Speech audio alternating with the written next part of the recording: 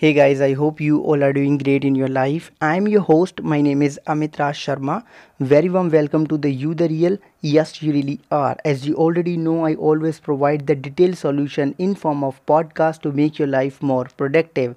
Today we got the question from the Mr. Umesh Sharma. Umesh Sharma just asked me that sir, I already have 3 to 4 insurance policy and now I don't want to continue all the policy. I just want to surrender the policy. So what I really need to do, should I surrender the policy or not? And if I had paid 1 lakh rupees suppose, then how much amount I will gonna have, right? See, I just wanted to tell you, if you have 4 to 5 life insurance product, then obviously we don't need it 4 to 5 life insurance product, right? In terms of financial planning, we just need a term insurance, and we need a one policy which we should take for the longer term. A part of that, we need to invest in the ppf and mutual funds and other things. We can go for that.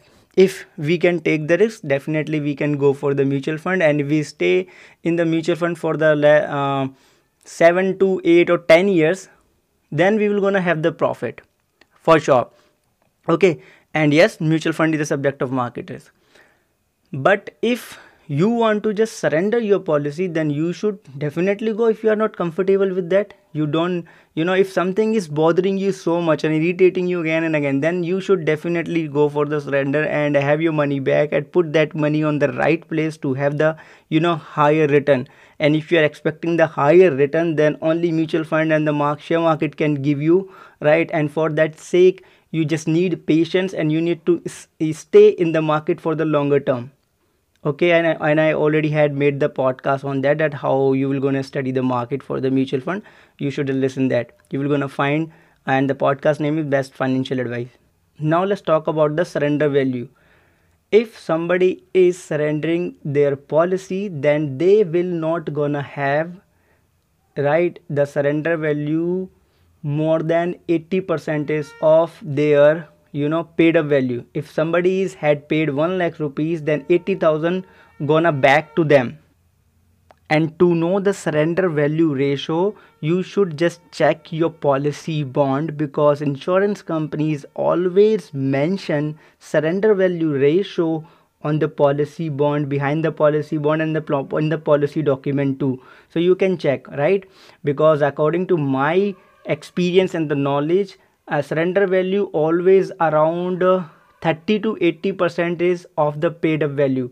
Paid up value in the sense that whatever the premium you had paid in the past years till now.